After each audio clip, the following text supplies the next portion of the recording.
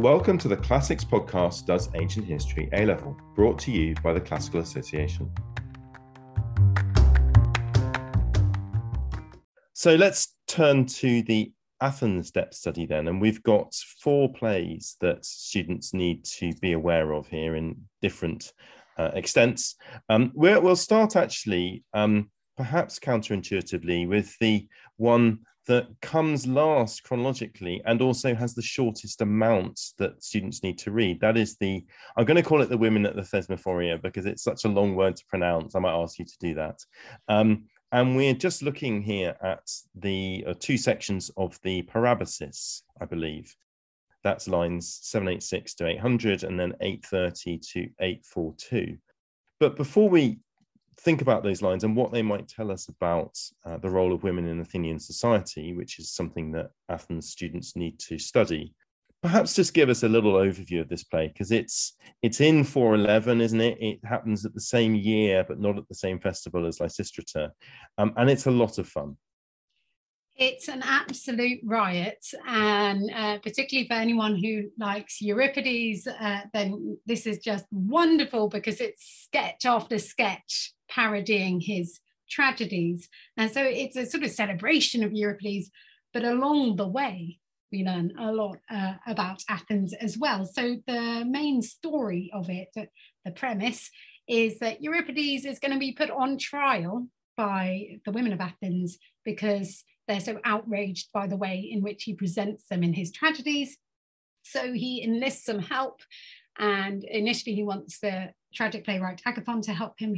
He's not willing to do it, but his in-law is willing to go and infiltrate the female-only festival, the Thesmophoria, where all the women are getting together and plotting against Euripides. So the job is to infiltrate and to try to get them to change their mind. And the in-law totally fails to do that and gets discovered. And the rest of the play is all about trying to escape from these women and eventually gets rescued. And so it's an opportunity for Aristophanes to play with ideas about what might go on at that all-female festival at the same time as exploring and celebrating Euripides' tragedies, some of which are actually known as escape tragedies because they're all about being in a situation where you have to try to get out. And so it works on lots of levels. As I say, it is terrific fun. And I do think it's important that it's, as you said, in the same year as the Lysistrata. So there is certainly something going on in terms of Aristophanes exploring and thinking about women or female characters in that year. Okay, thank you. And yeah, it's worth saying, I mean, that the whole concept of that festival is extraordinary anyway, isn't it? Because those women, they go and camp out on the Pnyx, which is the seat of the assembly, and that's where they are for, I think, 3 days, conducting their religious rites. I think it's in the sort of September, the autumn time of year. That in itself is a fascinating aspect to Athenian public life, that the women almost take control of the democratic assembly place, or they do really, for 3 days. So what we're trying to do with these sections, these 2 sections, is think about what they might tell us about the role, the status, and the position of women in ancient Athens. And I would just like to throw in there when we start that the famous quote from the end of the funeral speech of Pericles, as recorded by Thucydides, which is also a prescribed source, where he goes on and on and on about why Athens was a wonderful city worth dying for if you're a man. And at the end, he just throws a kind of a small morsel of comfort to the women. He says, I better say something about the women. Bear up, chin up, good luck. But he says that the most virtuous woman is the one who is least spoken about, whether for praise or for blame. So that might strike us as really surprising, that don't even be seen as a good woman, because then you might be talked about. Then you're being talked about. Just be as anonymous as possible, and then you're super virtuous. And we then might think, well, if that's the reality, then they're just stuck at home hiding so that no one ever talks about them. Now, that is not realistic in any human society, and possibly, therefore, this passage or these 2 passages give us a more realistic perspective. We could talk about this for hours, the role of women and how we might approach that as historians, but how would you go about thinking about those two sections, the Thucydides and this Aristophanes, together? Well, I think it's absolutely right to bring Thucydides into this and that funeral oration, because of the way in which, that sets out an ideal, that sets out how women should behave. And as you say, that can be quite distanced from reality. It's important as well to remember in the beginning of that passage that describes the funeral oration, there is an acknowledgement that the women have a role to play in lamenting the dead, right? So that they are present, they're part of this important civic ritual. And yet, you balance that off with, as you say, Pericles saying, well, just basically don't be talked about. And I think then we look at a passage like this and it does become this sort of corrective. We have to be aware that there are gaps between that ideal and the reality, but it's trying to get at the reality that is so difficult. And so then, you look at something like this passage from Aristophanes, and it just begins to allow us to see, if you like, the cracks just peek through a little bit, even though, of course, we have to take that with a pinch of salt because of the way in which it's being presented within a comedy, and we have male performers playing the parts of women, and that potentially that this whole play is really performed with the idea of men in mind, the male audience before anything, and it's written by a male playwright. So you have layer upon layer of sort of not necessarily obstacles, but factors to take into account. But I do think that it's important in the Thesmophoria that Aristophanes is interested in thinking about Euripides and women as a way, or female characters, as a way of reflecting on, actually, at the same time, his own treatment of female characters. There's always a double level in Aristophanes. When he's looking at Euripides, he's also reflecting on his own artistry and the way in which these female characters are being presented. And then the further factor here is this is the parabasis, where the chorus step aside from their character to be able to speak, apparently, a bit more directly to the audience. I think that's slightly misleading to imagine that anything is direct, because it's all within a comedy, but it is nominally a bit more of a direct address, so that you are, in theory, getting what they really think, that this is something they want to put across. And it's really interesting to look at, particularly, I guess, the first section, 786 to 800. And if we look at those lines, it sort of starts, everyone has got lots of bad things to say about women, how we're a bad influence of men and responsible for conflicts, quarrels, faction, trouble, anguish, war, the lot. Well, we've already talked in the period study part of the podcast about how Aspasia was essentially blamed for the Peloponnesian War. And then the lines carry on about, why do you marry us? Why do you keep such a close eye on us? And all the rest of it. And then we get into women being looked at in the street by men and perhaps gawped at, ogled, we could say. Mm. These are actually the sorts of complaints that sadly, historically, and even today, with our Me Too culture, which has emerged in recent years, that these are the sorts of things women do complain about with lots of justification. And so on the surface, it looks like Aristophanes is almost standing up for Me Too culture. I mean, which is obviously an anachronism. But could we at least say that, again, back to that idea that Aristophanes must be hitting on something based in reality, that these are the sorts of complaints which Athenian men would have been hearing at home and from their womenfolk? I think it's very tempting to read it in that way, because, otherwise, what is this passage doing? You have to ask, why does Aristophanes get his chorus to say this? What's the purpose otherwise? And so he, I would say, as a playwright, no one gets off in terms of his criticism, his critique. It's not just demagogues, it's the demos, the people themselves get criticized in any of his plays. Actually, I think that you can't find anyone who escapes. It's not just satire, and it's not just for laughs. It's also that this is someone who I think thinks very, very, very carefully about society. This is part of why I think it's such a good source alongside Thucydides. This is someone who closely observes the world around him and who writes plays that address all aspects of society. So there could well be here, I think, an expression of not necessarily what women are saying, because after all, apart from, I suppose, to their husband, where's the place to be able to say this? But this is actually potentially more about men than it is about women. This is Aristophanes calling people out on their hypocrisy. It's like, well, hang on. You can't have this both ways.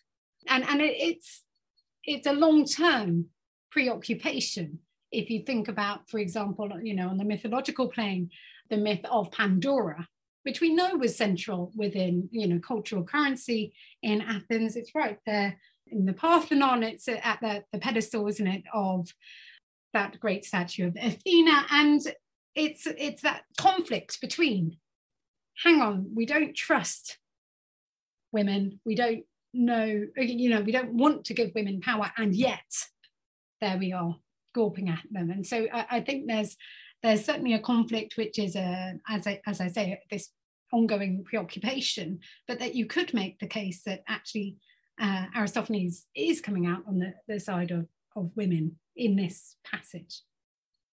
Yeah, that's intriguing, isn't it? And we'll never quite get to the bottom of it. But I think the really important thing there, you said it's a corrective to the Thucydides quote. And I think that is a really important thing for our students to think about. And then if we look at the second part there, that's lines 830 to 842, what we've got here is some evidence for the fact that women actually do play a prominent public role at festivals, which we know from other sources, and you've talked about them lamenting for the dead publicly as well. So we just get a little bit of a sense here, don't we, of how women might actually be out and about in the city, albeit that the women are complaining that they don't get appropriate credit for raising a good son as opposed to a bad one. Well, and rather actually as well, this idea of that it's not fair for everyone to be treated equally. That if you've done a good job, it really goes back, doesn't it, to that funeral oration, that you should be not talked about whether you're doing bad things or, like whether it's for praise or criticism. And the same here, that yes, you're not going to get the honor. There's not a distinction being made between those who actually done the city great good by producing, which is after all one of the things you can do as a woman is, to produce a great citizen for the benefit of the city. And that it doesn't matter if you do a good job on that or not, you're still going to be treated the same. And so that maybe challenges in a way some of our notions of, sort of equality within democracy.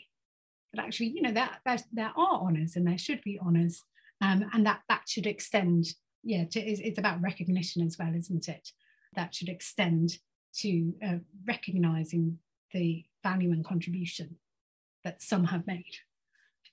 That's very interesting, that it actually ties in well with what Thucydides or Pericles says there, that actually just don't be talked about at all, whether for praise or blame. And this is kind of what they're saying here. Well, it doesn't matter whether we produce a crook like Hyperbolus or a hero like Lamachus, we don't get any credit anyway. So that part of it perhaps, wraps in with Pericles.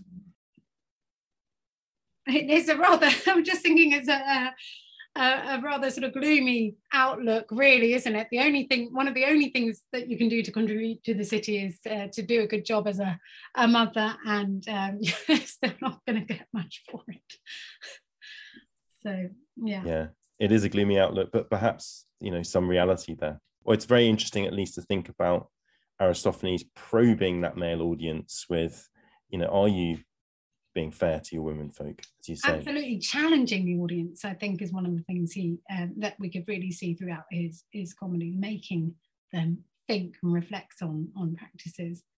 That's interesting too. One last thought on that is that it challenges us not to necessarily think of women in Athens as this cohesive, singular group with the same goal and the same thoughts, that actually, that between, that there's that potential infighting even within that group.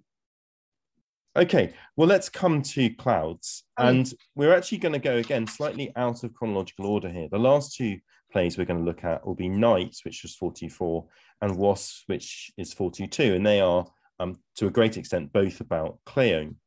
In between the two and 43, we have this play Clouds, although actually the version we have was, I think, rewritten or slightly rewritten a few years later. And Aristophanes complains about that people didn't like Clouds very much.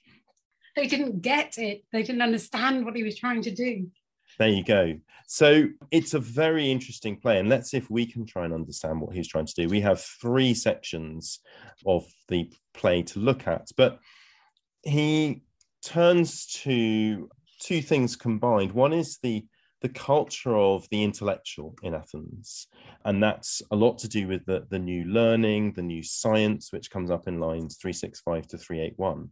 But the core anxiety is an outworking of that new learning, which is this sort of science of rhetoric, of being able to speak well and persuasively in a democracy. And of course, rhetoric is closely associated with democracy, because when you're in a democratic system, if you get your argument out best, then you win. And we've had so many conversations in recent years about social media and people using arguments ethically and unethically.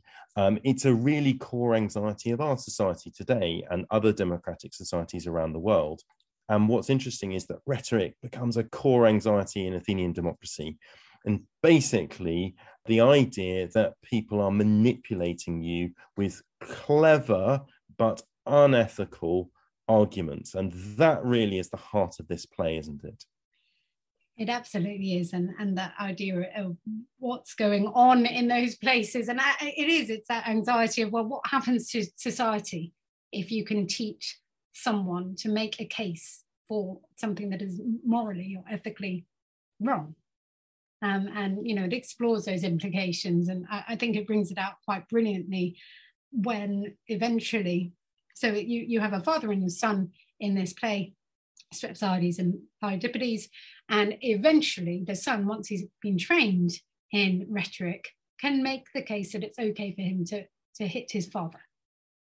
Now, that always stays with me, as the way in which Aristophanes just shows the society unraveling. And typically, as you might expect in a comedy, it starts on the level of an oikos, a home, a family, but actually you're reflecting on the whole society through looking at what's happening in that household. So yeah, by the time Euripides can turn around and hit his dad and make a case to say, yeah, that's fine. Of course, I'm entitled to hit you. Then I think, it's a sort of expose, really. But it's also quite clearly a pastiche, a mishmash of all the different ideas that are out there. So while people might think about this as sort of a targeted attack on Socrates, in fact, I think it's deliberately framed in a way that allows us to understand, and audience members who know enough to understand, that Aristophanes is playing with all those different ideas. Because as we know, Socrates famously did not take money for teaching rhetoric. That's not how he operated. So I think that's sort of quite deliberately set up by Aristophanes to signal that this is not just about Socrates. This is about the teaching of ideas and the implications of that, and the ways in which people respond to those ideas. That's what we're exploring through the play, rather than sort of targeting Socrates in the same way as he had sort of targeted Cleone. Yeah, and it's great to make links to other prescribed sources. You've mentioned Socrates, and the Apology is a prescribed source. And of course, he says there in his defense speech that this prejudice against him within Athens really starts from Aristophanes' play, this play. It's actually, we've only got three ancient sources who write about, or relatively contemporary ones, who write about Socrates. The first one is Aristophanes himself here. And then we've got his two followers, students, if you like, Xenophon, and perhaps more famously, Plato. This gives us a very different picture of Socrates. And the usual way of reading this is that Socrates becomes the lightning rod for all of these issues, that everything is hung on him. Is that correct? Yeah, and I think, again, it goes to the question of the audience. And you can write something and intentionally show that it's tongue-in-cheek to some extent, but the audience might not necessarily take it in that way. It's about the point of when meaning is generated in a theatrical performance. It's not just the authorial intention, it's also how the audience takes it, where they think the humour is. And I wonder whether there was partly a mismatch between what Aristophanes intended with this and the way it was received. So yeah, in 423 BC, it gets last place. And this revised version that we have, our surviving text, is from about 418 to 416 BC. So we don't know which bits he changed to try to compensate or modify or improve that play. So it's really difficult from what we're working with. But I do think there's something to be said for the way in which an audience might respond, the way in which the audience might take the joke. And even within the play itself, there's an awareness that, so you have Socrates presenting ideas, and then the father, Strepsiades, simply not having the capacity to get the concept, right? So I'm thinking about that bit where Socrates explains about gods, that's not how the world works. And there's this complex explanation about eddies, or I think it's called whirl, personified. Yeah, so this is our prescribed lines, 365 to 381. Great. And they're really interesting because it speaks to the fact that these pre-Socratics were coming up with new scientific theories. And the idea in these lines is that actually the rain is not just Zeus pissing through a sieve, but it's clouds banging against each other, which we today think, well, yeah, that's obvious. But this is presented as an outlandish idea, isn't it? It is. And in a way, here you have perfectly the example of Socrates meaning one thing and explaining one thing, and Strepsiades having a different takeaway message from it. The level at which someone might operate, in response to these new ideas. So, there's I think, an awareness of how Socrates himself, or whoever we think Socrates represents, the new thinking is misunderstood, right? I mean, Strepsiades simply cannot get it.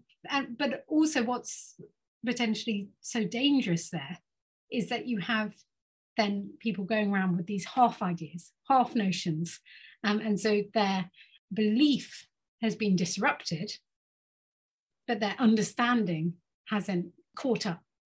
And I think that's quite important to this idea of that whole suggestion of Socrates introducing strange gods, and the notion of how dangerous the idea of atheism may or may not have been at the time, how threatening these notions might have been, how open people were to saying, okay, the Olympian gods don't matter, that's not how the world works. So is there a sense even that Aristophanes is parodying or satirizing people who are scared of new ideas, that it's not just parodying Socrates and these kind of newfangled ideas and how clever and impressive he is, or he sees himself to be, but also the way those ideas are received is being mocked as well. These are simpletons who can't really get it. Absolutely. I think that, as I suggested before, I think, the critique does not stop with one character. The critique is of Strepsiades, who, by the way, through the play, does not come off well at all. This is someone who owes money, and who, instead of being, he can't pay his debts, and he finds a way of cheating those who come and ask for the money back, because he argues his way out, or he uses violence. But he's not entirely the victim in this, I wouldn't say. And he absolutely does not grasp the concepts fully. So yes, I do think there's a critique of those who don't get it. I mean, Aristophanes I think as much as Euripides or the other playwrights, I think are fully conversant with these new ideas, with new thinking. I think they probably moved in the sort of circles where you would at least be aware of these ideas, even if you didn't necessarily agree with them. Yeah, and there's, I think, in Plato's Symposium, for all that in the Apology, Socrates says, oh, well, it was Aristophanes who made all these assertions in this play, and then that started the prejudice. In Plato's Symposium, I think Aristophanes and Socrates are dinner guests together and getting on terribly well. Is that right? Oh, yes, of course. Yeah, exactly. So who's being mocked, I think, is really at the heart of this. And, you know, I think it's such an interesting source for thinking through responses to these new ideas, you know, different types of responses. And, well, Strepsiades, the father, is a different prospect from his son, Philippides, and that also is important for the way it links in with the idea of, you know, the charge of Socrates corrupting the youth, that Philippides is actually far more open to learning properly. Philippides does have the capacity to learn how to make the wrong argument sound right. And so that's a different sort of danger. But it's really being explored in the round by Aristophanes. Yeah, everyone comes in for grief, which is a good satirist, really, isn't it? Yeah. Okay, well, if we look at the main final section, so just to summarize, lines 92 to 118 are just introducing this idea of the thinkery and the idea that you go there to learn, making persuasive but unethical arguments. We've then talked about 365 to 381, which is looking at possible interpretations of atheism or scientific explanations for the why it rains. If we then come on to 814 to 1302, the meat and drink of this is what we call the agone, the contest between the right argument and the wrong argument, or the just argument and the unjust argument. There was actually one other source that I was going to bring in, which I think is relevant here for this play, which is the Encomium of Helen by Gorgias, which is on the reading list. And Gorgias from Sicily, he's known as the father of rhetoric. And we know from, I think, Diodorus, but certainly another source, that he actually pays a visit to Athens in about 427. And he's there giving lectures and meeting with young people. And so I wonder to what extent that's part of this, or is it just generally a response to unethical arguments in the democracy? We've also studied, by this point, the Mytilenean debate, which happens in 427, as portrayed by Thucydides. Is Aristophanes thinking that manipulative, unethical rhetoric is just getting out of control, do you think? Well, I think that's very important, that arrival of Gorgias. You know, that this becomes one of those marked moments, doesn't it? When it almost, not quite the invention of rhetoric, but you know, this is when someone turns up and all of a sudden we're able to learn arguments. I think that's cultural prominence of that, and the closeness in date to the clouds is really important to think about, and to think, well, there's anxiety about rhetoric for a much longer time than this. I mean, I think it's an ongoing anxiety in Athens. As you've said, it's such a danger in a direct democracy if you have someone who is really able to persuade their listeners. So, Rosie, tell us a little bit about particularly this agone between the just argument and the unjust argument, and what we could read into that. Well, I think it's typical of Aristophanes that he doesn't make it straightforward for us. While the worse argument comes across as entirely odious, entirely shameless, so you think you're on a stable footing in terms of knowing where you should stand with this, right? So that new ideas represented by the worse argument will say absolutely anything to persuade you of the case, whether it's morally right or wrong.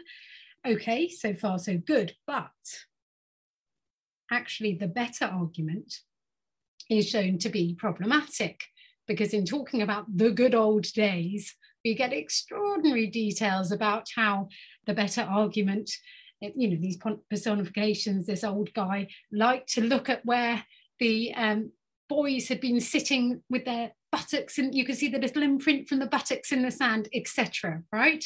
So he is discredited through the agon. And in the end, the worse argument wins by being able to say, just give way to the tide. Go on, you want to go sit on someone's lap in the audience, off you go.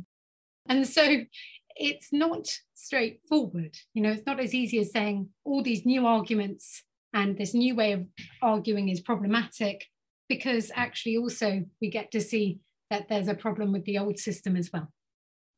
Yeah, that's really interesting. And I think it's right that that's how it ends. The good argument does go and sit in the audience. Is that right? Yes. So you can't, I suppose you could say, well, that's showing just how shameless and manipulative the worse argument is. You don't even win by arguing your point. You simply say, you play on someone's weakness and use that. And after all, that is the sort of picture that we get of demagogues elsewhere in Aristophanes, and we're going to talk about knights. The whole idea is that you say and do absolutely anything, make promises, whatever it takes to get the people to agree to what you're suggesting. And I know we've said it before, but I think it's worth emphasizing that this is really tied up with democracy. We're not seeing these sort of anxieties in Sparta, for example, are we? That we suddenly, Athens during this century has evolved a system where you've got to stand up in the assembly and persuade people. And yes, other cities have assemblies and things like that, but this is really tied up with democracy and getting people's votes. And as I said, when we started talking about this, it's a deep anxiety in our own society as well at the moment. Yeah, but I think the chilling aspect of this is because of the way in which the direct democracy works, it is lives at stake. And actually not just lives of those who have revolted, if you think about the Mytilenean debate, but actually looking ahead and looking forward. I always think about the generals from the Battle of Arginusae. And obviously that's in the future when Clouds is written. But it's a precise example of where actually even your own citizens who have been generals in that battle are put on trial, and the persuasive argument is life and death for them, and they are put to death, right? They are executed based on someone's argument.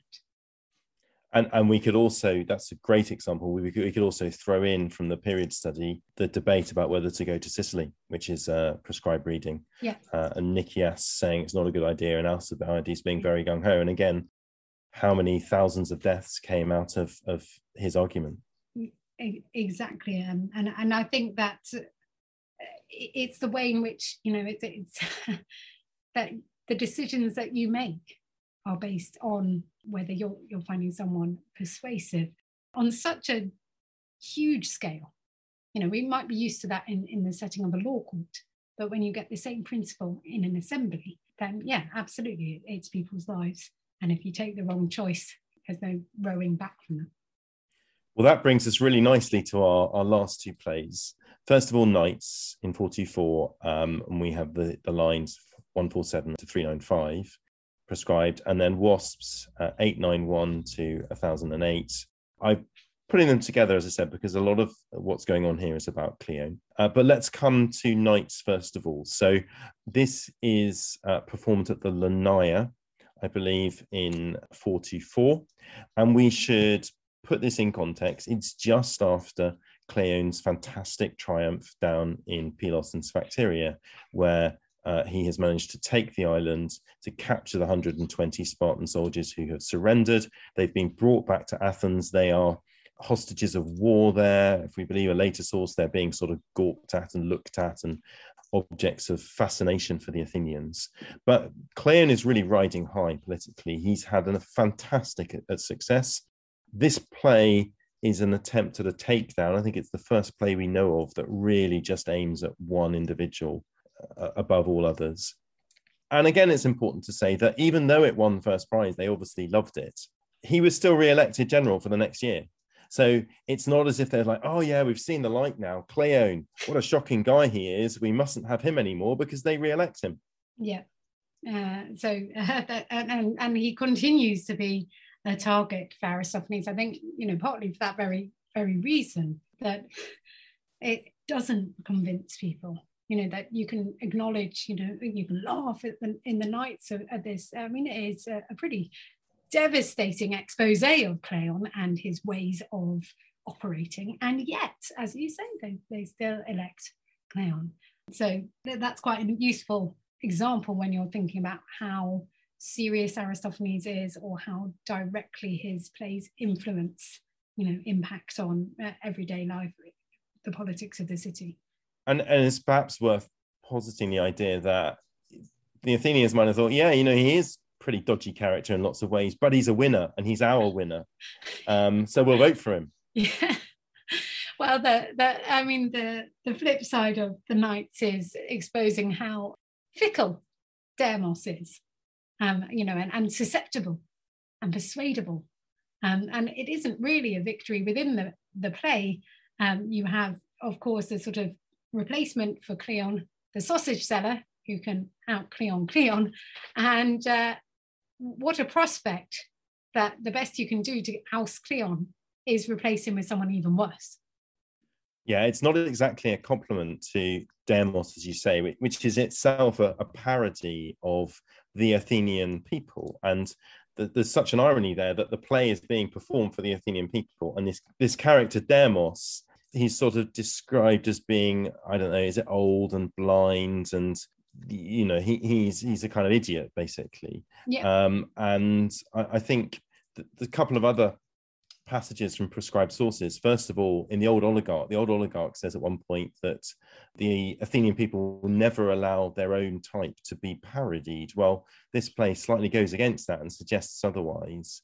And then the Plato analogy of the ship and the owner of the ship, who I think is himself blind, has some similarities to this. So we get this same theme of the idea that the people, the ordinary people, we're back to that idea that they can't really choose very wisely for themselves. They're not very clever, which is quite an aristocratic view, isn't it? Well, and that's where Aristophanes comes in, because he's there to help them and there to guide them, which, is something that he reflects on himself in his comedies. But as we've suggested, it doesn't always work that way. He might be there to offer advice, but his frustration, or he is projected frustration, as in, the persona he presents in his plays, says, I gave good advice, you wouldn't take it.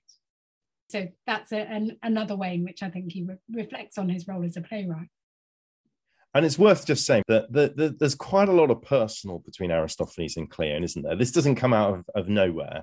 So can you just give us a little bit of the background about how they might have got on or not? Well, so they're from the same deme in Athens. They're from Koudathanion, and it means that I think there's a personal aspect to the rivalry, certainly early on in Aristophanes' career.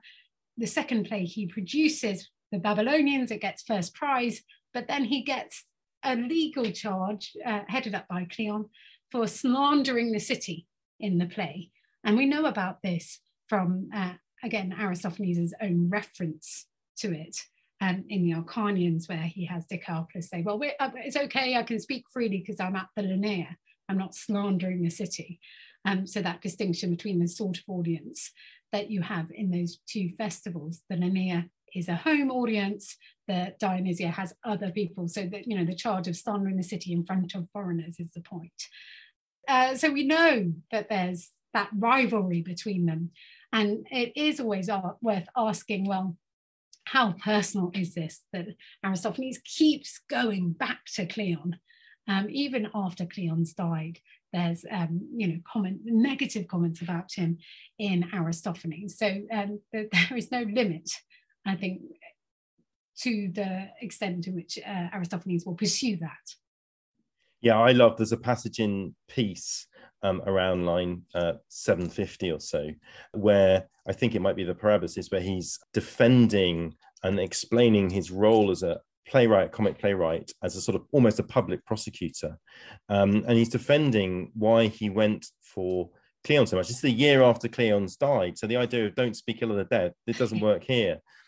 And he talks about him like this in Peace. He says, I'm the first ever dared to go straight for that beast with the sharp teeth and the terrible eyes that flashed gleaming fire like those of Cinna, surrounded by 100 lewd flatterers whose spittle licked him to his heart's content.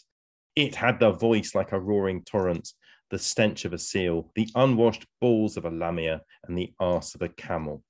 I did not recoil in horror at the sight of such a monster, but fought him relentlessly to win your deliverance and that of the islanders. So he feels that he has a public role. He says, I think in Frogs, much later on in the century, he's there to be a teacher, and he feels that he's justified in doing this. Absolutely, and that it's necessary, right? So one of the points about the way in which he treats Cleon in both Knights and Wasps is how far we think that this is a problem with an individual in politics, or whether that individual, Cleon, stands for actually the sort of breed of demagogues that you have around that time. I mean, I actually think it's probably a bit of both, but there certainly is that sort of personal element. But I mean, you can start to sort of clock up the allegations, because it's not just personal insults like the ones we just heard. It's also that there are allegations being made in effect through comedy, where we have in both Knights and Wasps the sense in which, for example, that victory that you mentioned in Pylos, that was snatched, you know, it was really Cleon taking the credit for something he didn't really do. Or you have certainly multiple suggestions of Cleon being on the take, and that he's somehow making money, embezzling. And so there are specific issues raised by Aristophanes repeatedly in his comedies. And yet, of course, Cleon still enjoys political success. Thank you. Well, let's think a bit more about Wasps then. So this is 422, so the last year of his life. He's still alive when it's put on. And this is a sort of double attack, really. It's attack on Cleon again, because we know Aristophanes loves to attack Cleon, but it's an attack on, or a critique of is perhaps a better way of putting it, the jury system and the court system in Athens. And again, I think we have this situation of Aristophanes wanting to point out to his large citizen audience the flaws in their system and to get them to think about it. So maybe talk a little bit about the play in general, and then the prescribed lines that we have are 891 to 1008, as I said, and that is the mock trial of the dogs.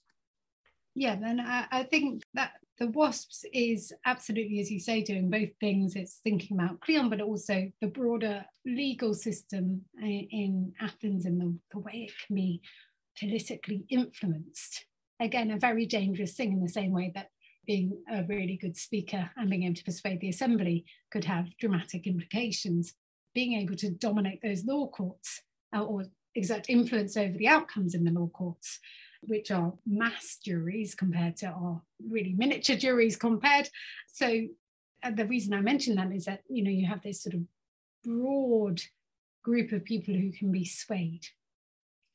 And it is important because that's also where scrutiny for public office could take place, right? So it's much more than being able to dominate or control the outcome of a trial for an individual over a crime. It also has political implications, right? Control of the law court as well as control of the assembly is, I think, a terrible combination. And Aristophanes suggests that Cleon has both the ability to control the assembly and the ability to control the law courts. And so in Wasps, again, you explore this broad political issue through looking at a household, an oikos, as a family, a father and a son. Again, this time the father is pro-Cleon, the son is totally against Cleon, and their names reflect that. So, you know, there's no escaping it. It's very obvious from the outset that Cleon is going to feature as a sort of target in this play.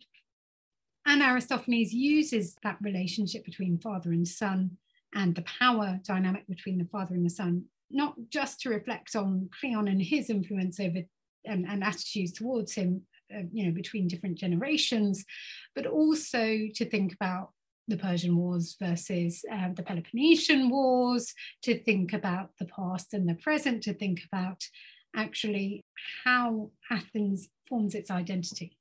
Who is Athens now that they have this empire?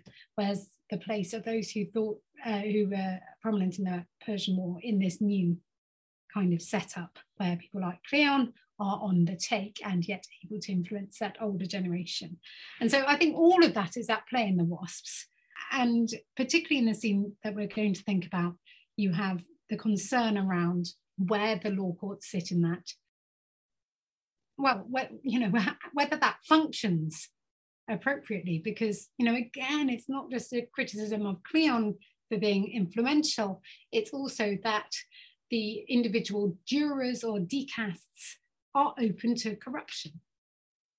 So it's not just that Philocleon, the father who is pro-Cleon and who, is willing to sort of act as Cleon would want in the law courts. It's not that he's an innocent victim in this. He takes great pleasure in convicting. He's absolutely open to bribery.